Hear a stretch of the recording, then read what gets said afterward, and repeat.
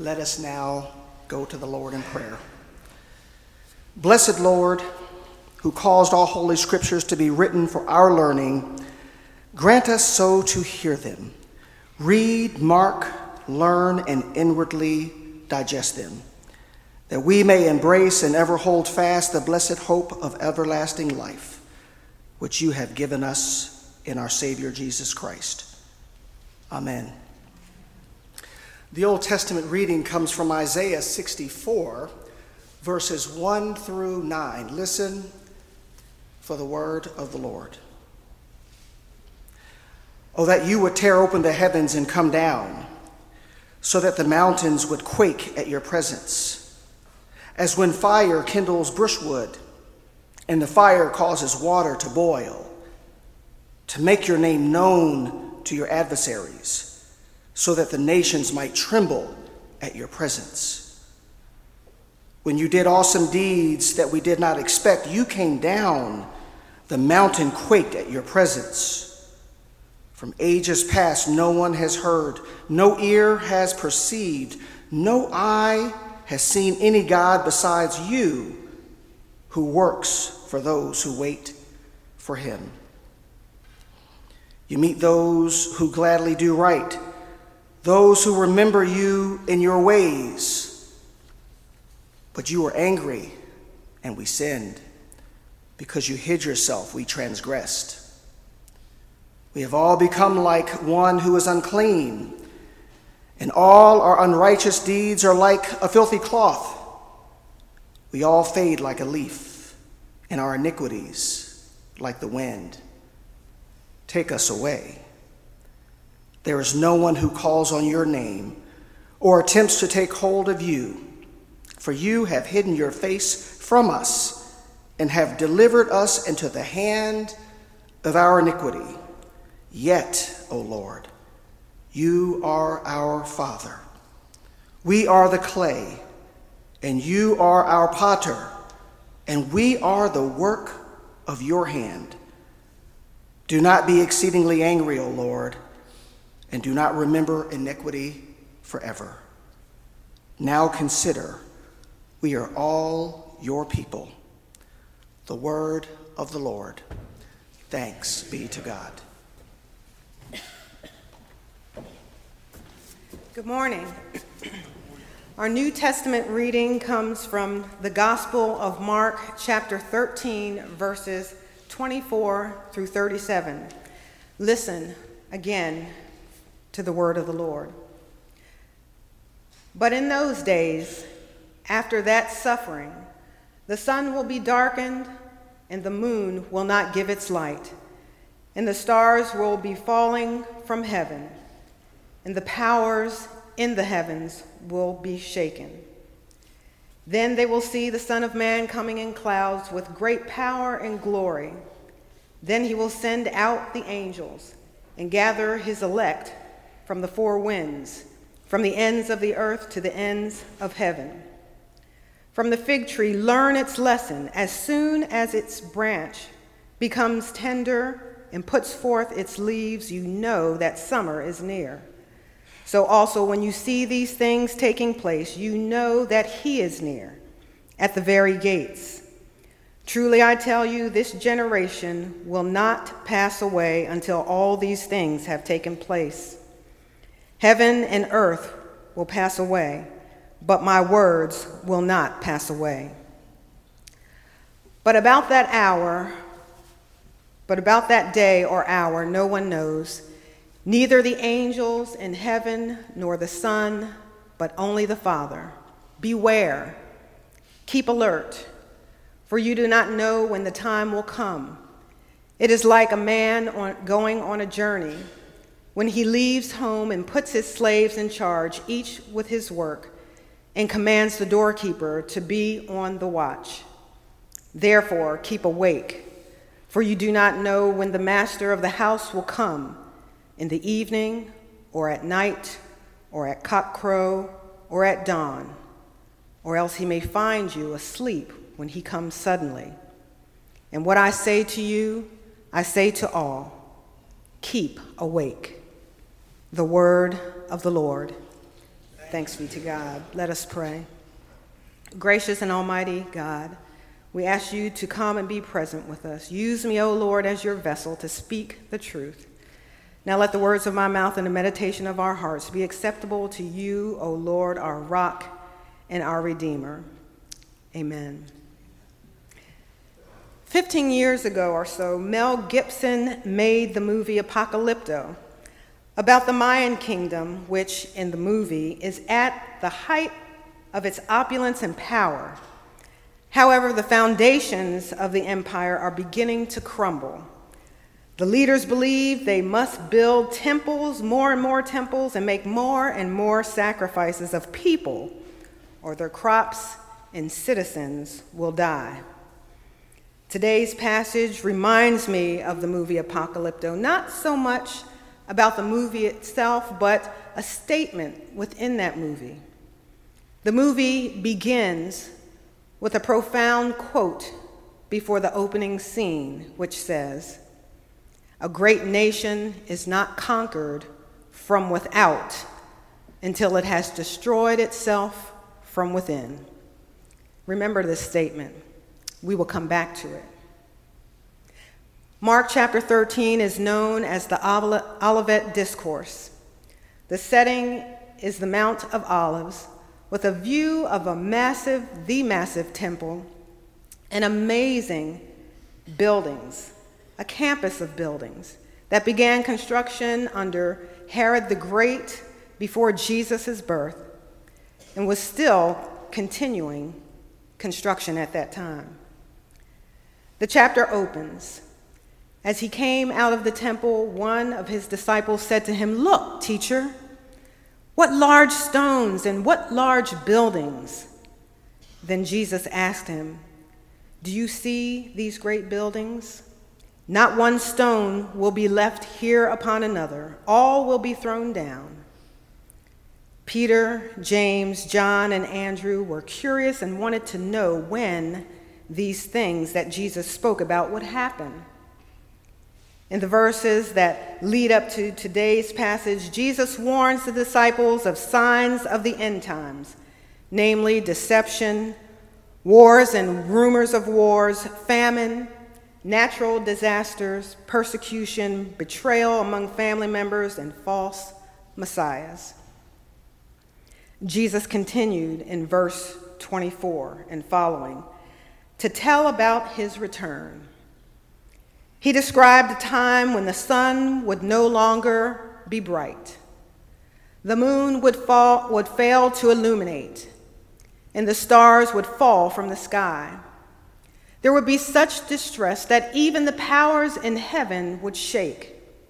And amid all this earth and heaven-shaking activity, the Son of Man, Jesus, would arrive from the clouds with glory and power, sending his angels to gather his chosen people throughout the world and heaven. What a dramatic scene. I cannot imagine how the disciples felt as Jesus spoke these words to them.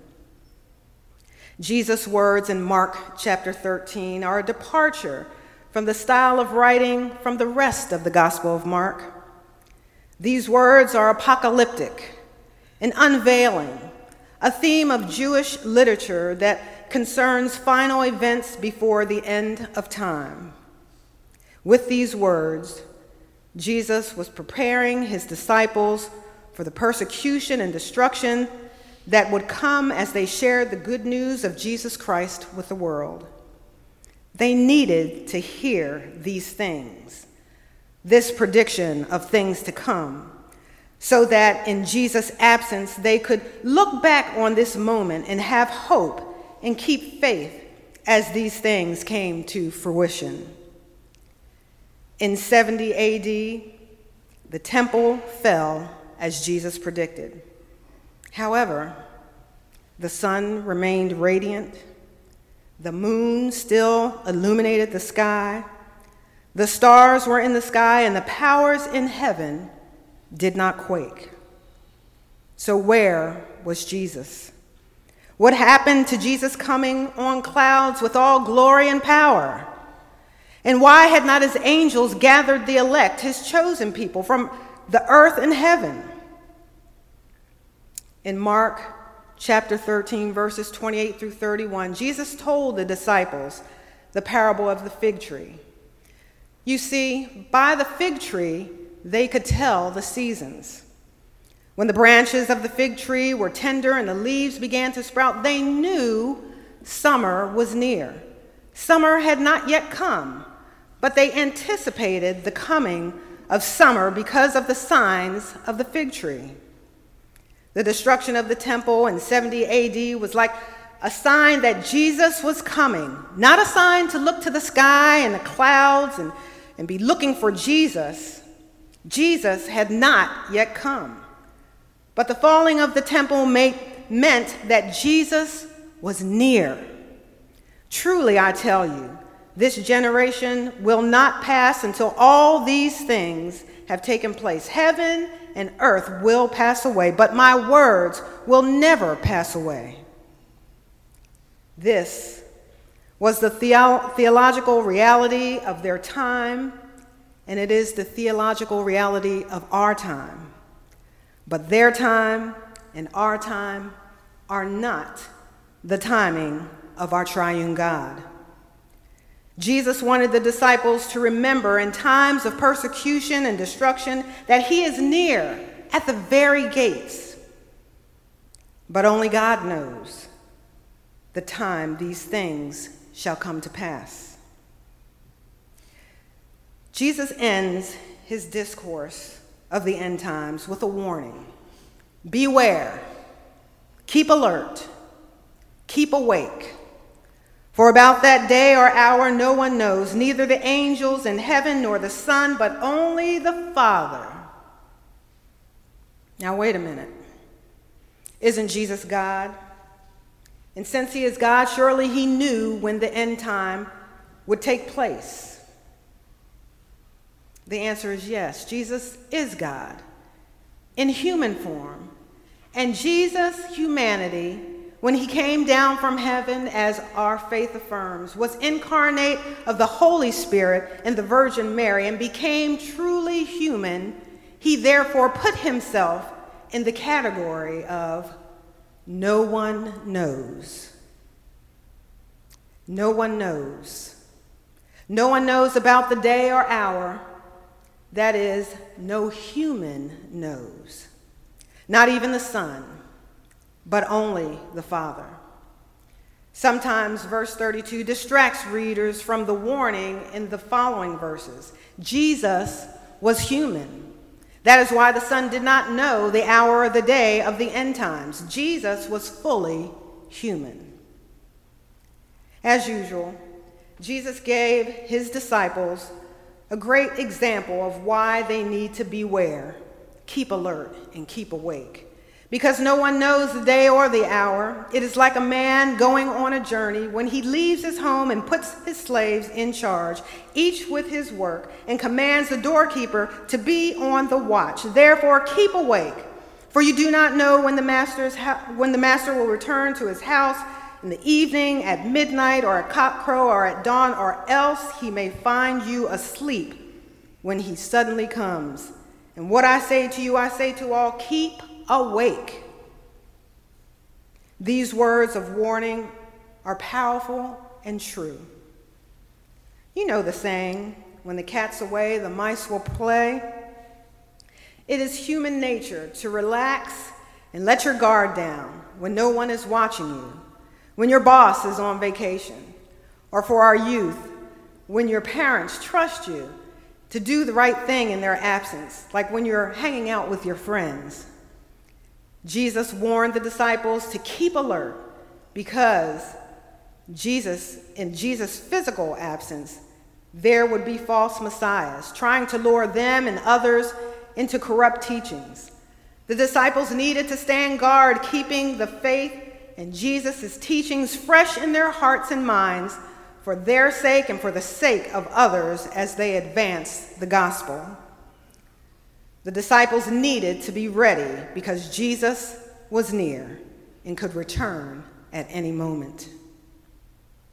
Think of Jesus' warning as always being ready for a pop quiz. How many students out there like a pop quiz or even love a pop quiz?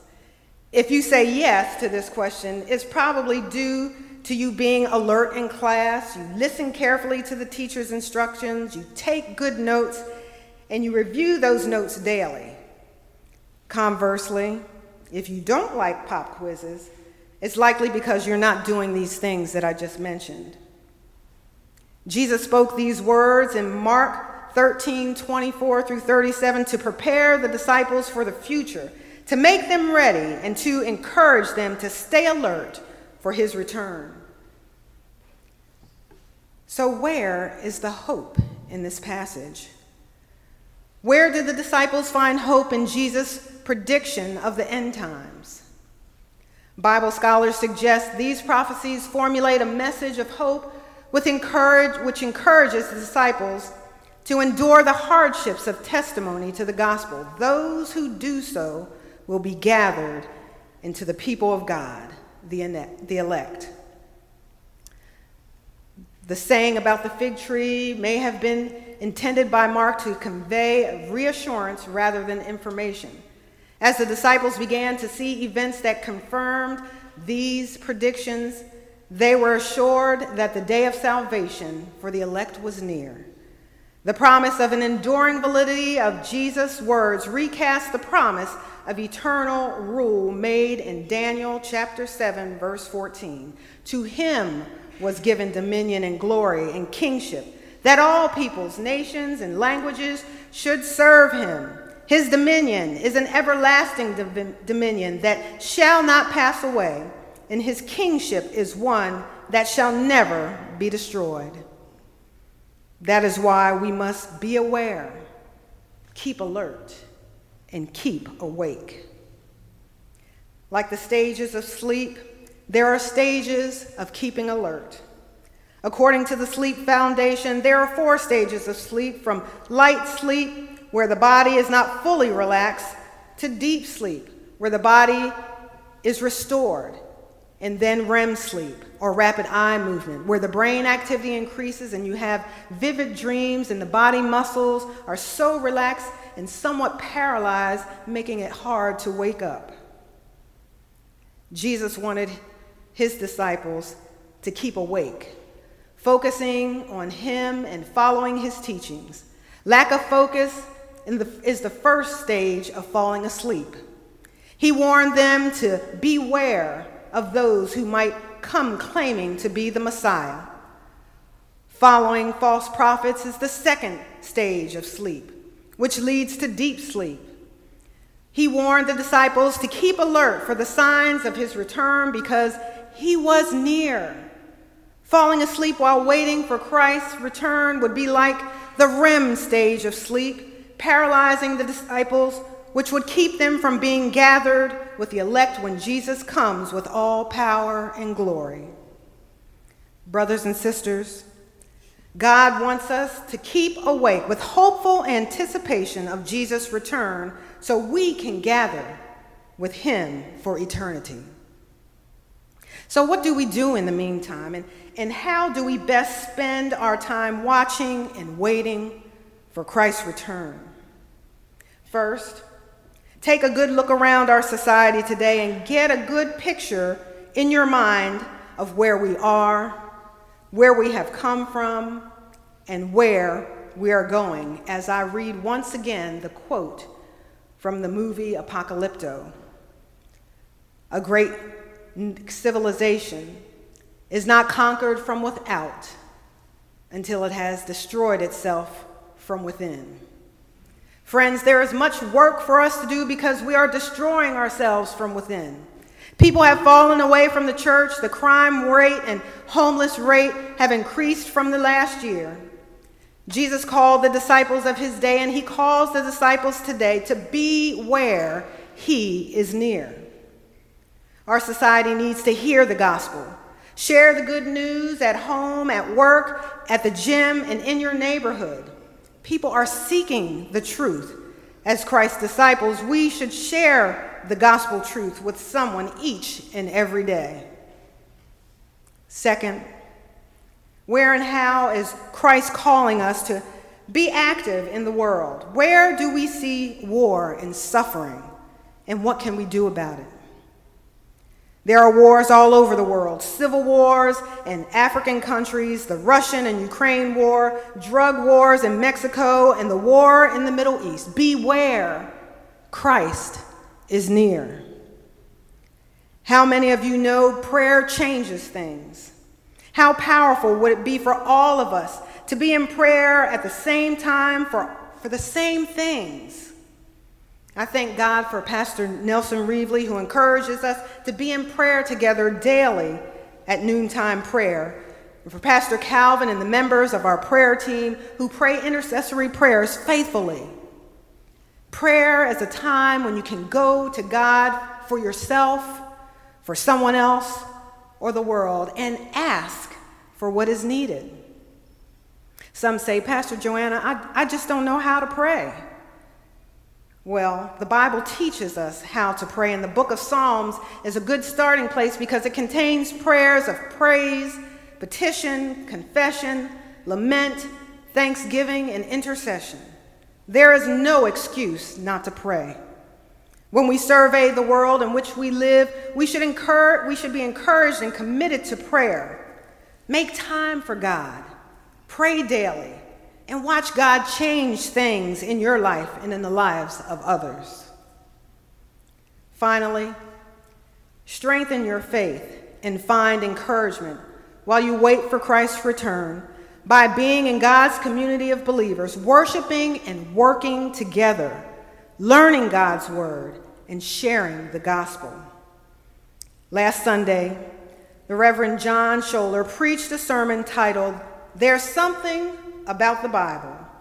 In his sermon, he spoke about the importance of stories for our history, for who we are, and to know from whence we have come, and especially about the importance of telling and sharing the story of God in worship, in Sunday school, Bible study, and in our songs. While you wait for Christ's return, spend time in the Word. Advent is a wonderful time to begin sharing the story of Jesus Christ with your children, your grandchildren, and other family members and friends. The knowledge that you gain from learning and sharing the gospel will keep you alert as you wait for the Lord's return. Brothers and sisters, the good news for this first Sunday in Advent is Jesus is coming. His predictions are accurate, and his warning is true. Keep alert. Keep awake. Beware, Christ is near. Amen.